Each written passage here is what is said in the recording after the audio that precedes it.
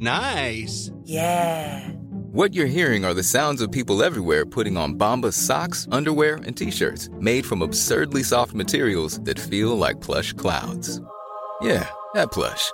And the best part? For every item you purchase, Bombas donates another to someone facing homelessness. Bombas. Big comfort for everyone. Go to bombas.com/ACAST and use code ACAST for 20% off your first purchase. That's bombas.com/ACAST. Code ACAST. Welcome back to Destination Disaster. I'm your host, Devin Carney.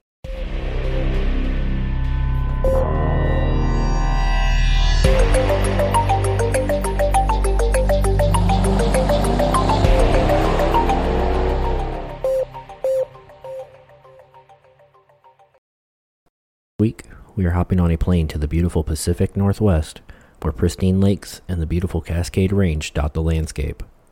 However, a sinister force lurks beneath the surface, capable of causing catastrophic destruction. The following information is provided by the Pacific Seismic Network. The Cascadia Subduction Zone is a megathrust fault that runs for 621 miles from northern Vancouver Island to Cape Mendocino, California. This fault separates the Juan de Fuca and North America plates. The Juan de Fuca plate moves toward and is eventually shoved beneath the continent at depths shallower than 30 kilometers, or 18 miles. Cascadia Subduction Zone is locked by friction while strain slowly builds up as the subduction forces act until the fault's frictional strength is exceeded and the rocks slip past each other along the fault in a megathrust earthquake. The last earthquake to occur along this subduction zone occurred approximately 321 years ago, on or around January 26, 1700. Thanks to both geologic and verbal records, clues point to an extremely violent earthquake and subsequent tsunami that destroyed many of the coastal villages along the water. More supporting evidence that a major earthquake happened during this period come from Japanese record that indicate a tsunami struck the modern-day Iwate Prefecture. During this period, there were no reported earthquakes along the Pacific Rim that could account for the tsunami that the Japanese people experienced. The accumulation of these verbal and written records led scientists to the location of this earthquake. After gathering data from the sediment layers, they were able to confirm the presence of an unmistakably violent earthquake and tsunami along the Cascadia Subduction Zone. Following this research, a timeline began to take shape. Earthquakes along the subduction zone seem to have happened only at least 7 times over the last 3,500 years, or a return interval of between 400 and 600 years, meaning that within the next 40 years, the Pacific Northwest will be in the crosshairs of another major earthquake. When conducting research for this episode, I was unable to locate any definite information pertaining to what the population could have been in the Pacific Northwest prior to westward expansion in the United States. The first U.S. census would not take place until 1790 and subsequently 1871 in Canada. What is known, however, is that those within the path of this earthquake and tsunami, death was swift and violent. Jump into the bones of the podcast today. I wanted to give a little history on when westward expansion began within the United States to truly understand that the settlers of this new land had no idea of what Mother Nature was capable of. Between 1801 and 1861, the first of several great westward migrations would occur. Following Thomas Jefferson's purchase of lands west of the Mississippi River in 1803, many East Coast Americans flocked west in search of riches, land, and freedom.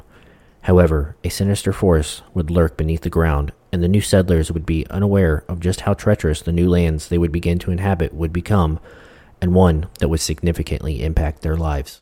Several earthquakes between California and the Pacific Northwest have been recorded since the early days of expansion and settlement into these regions.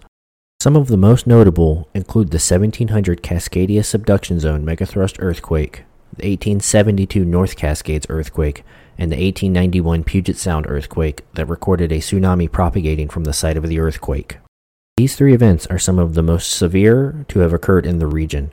These events, in conjunction with the westward expansion, would lead to the formation of one of the most important departments in the United States government today, the United States Geological Survey. Their mission at first was to document the natural resources and topography of the United States' newly acquired lands. However, their mission has continued to evolve into the scientific powerhouse that we see today. Following a short break, we will review the Geological Survey's mission as it pertains to modern-day earthquake and tsunami identification.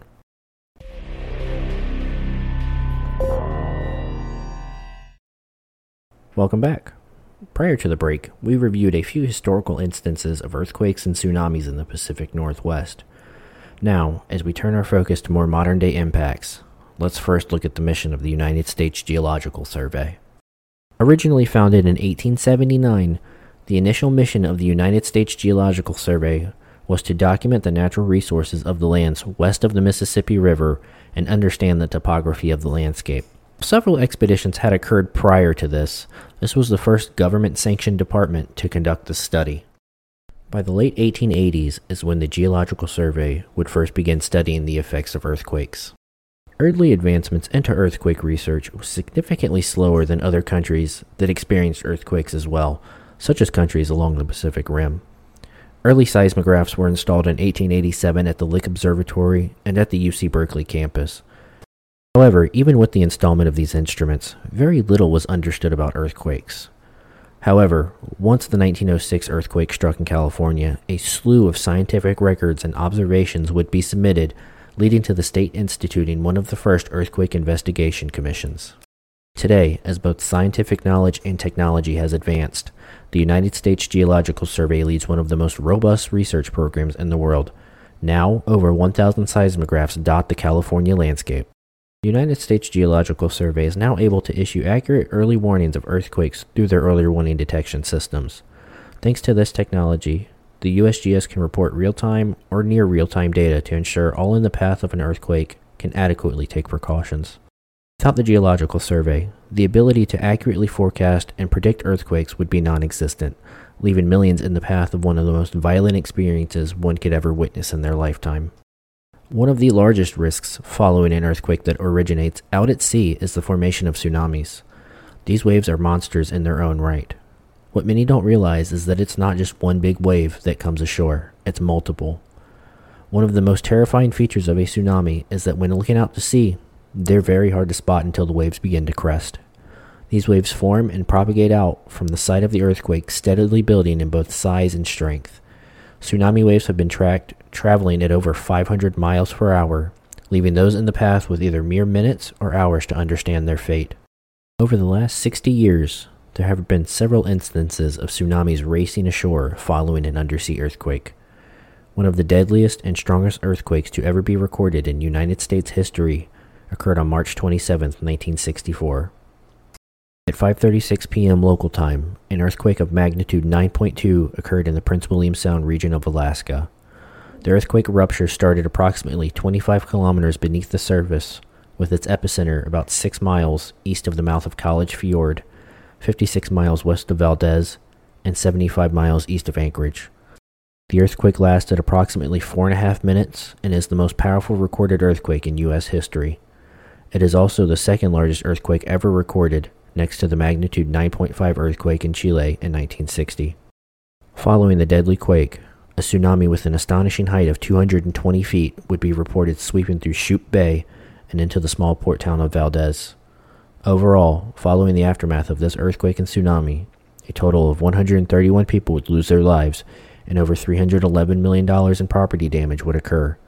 For today's reference, that would be $2.7 billion. One of the most recent and well-known earthquakes to have occurred is the 2011 Tohoku earthquake that led to over 18,000 deaths and $360 billion in property damage. On March 11, 2011, a magnitude 9.1 earthquake struck off the northeast coast of Honshu, Japan. A tsunami that was generated by the earthquake arrived at the coast within 30 minutes, overtopping seawalls and disabling 3 nuclear reactors within days. The 2011 Tohoku earthquake and tsunami event, often referred to as the Great East Japan Earthquake and Tsunami, resulted in over 18,000 dead, including several thousand victims who were never recovered. In all of this death and destruction, there is a shining light. Each of these communities affected by this disaster quickly banded together to begin recovery efforts and the healing process. In Valdez, the town unanimously voted to move the town inland, and by 1965, the town was fully rebuilt. In Japan, while the recovery process took longer, preparedness and resiliency measures were taken while rebuilding. For instance, towns badly damaged by the tsunami were raised off the ground and new, stronger buildings capable of withstanding tsunami forces were constructed. And seawall improvements along the coast are now far better equipped to withstand the forces of future tsunamis. The time to prepare is now. Governments should not have to wait for a devastating disaster to impact their communities before measures are taken to ensure life safety, because the next disaster is coming and those who are not prepared will die. Over the next 50 years, global temperatures are expected to increase, leading to additional global ice melting, resulting in sea level rise. Communities not once in the crosshair of tsunamis must now face the reality that one day their entire lives could be swept away. Following our final break, we will look at a theoretical impact of a major earthquake and tsunami impacting the Pacific Northwest coast.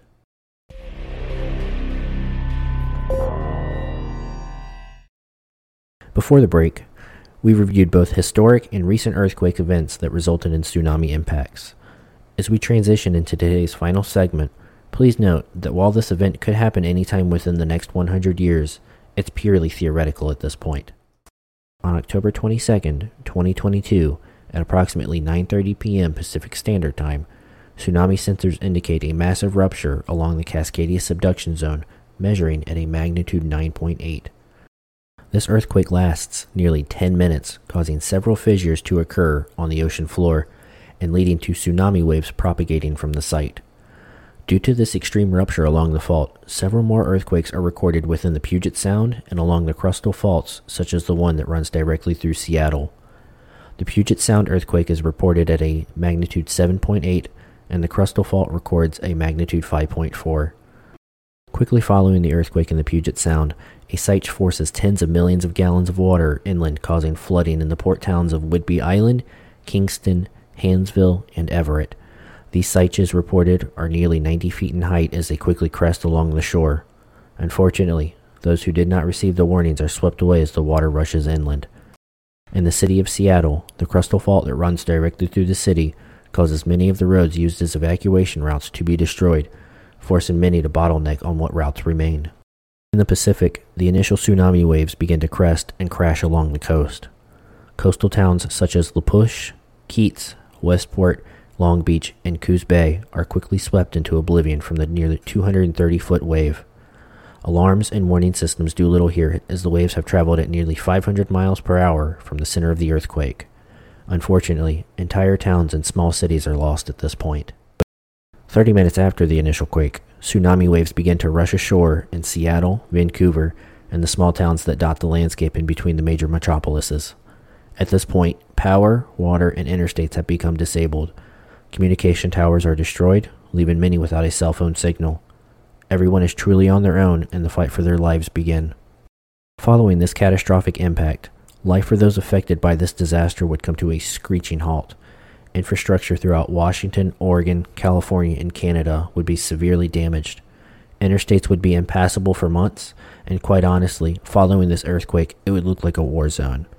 Fires would race through cities as water remained unavailable due to earthquakes severing the lines. Power wouldn't be restored for weeks to months as utility crews would race to reinstall towers, lines, and even facilities damaged by the earthquake. Tens of thousands would unfortunately lose their lives as a result of either not heeding the warning or simply not having enough time to find adequate shelter. As I stated earlier, this would be a true worst-case scenario, and one that is highly unlikely to play out the way that I wrote it. Luckily, throughout the Pacific Northwest and in California, early warning systems exist for a reason. Those near the epicenter may have very little to no warning at all prior to an earthquake triggering, but early warning systems such as Shake Alert exist and can provide advanced notification to those who may be farther away from the epicenter. These systems can be paired with automated systems that can prevent further damage on infrastructure such as disabling gas lines. Additionally, a similar system exists for tsunami detection as well. These systems work in conjunction with earthquake sensors to measure the possibility that a tsunami has been triggered. These warning systems identify a tsunami threat within 5 minutes and can be used to warn those on the coast of an impending impact. Before I end today's episode, I want to share a couple of earthquake and tsunami safety tips that hopefully you can take and better prepare yourself or your family. Stay away from outer walls, windows, fireplaces, and hanging objects. If you are physically unable to move away from either a bed or chair, cover your head using items such as pillows that will aid in the absorption of the impact. If outside, move into an open area away from buildings and trees and stay there until the earthquake subsides. For tsunamis, get as far inland and up to higher ground as soon as possible. Be alert to signs of a tsunami, such as sudden recession of water along the coastlines or sudden rise within rivers. Follow all emergency information, and if you are in a boat, get out into open water as soon as possible. I want to thank you for joining me on this week's episode. As I continue to learn and evolve this podcast, I would love to have you on for this journey. Emergency management is my passion, and I would love to share my knowledge with you. Please consider subscribing to the podcast on Spotify, Google Podcasts, Radio Republic, or Breaker. Please also share this podcast with your friends, families, and coworkers, as the only way we can continue to prepare is if we are all in this together.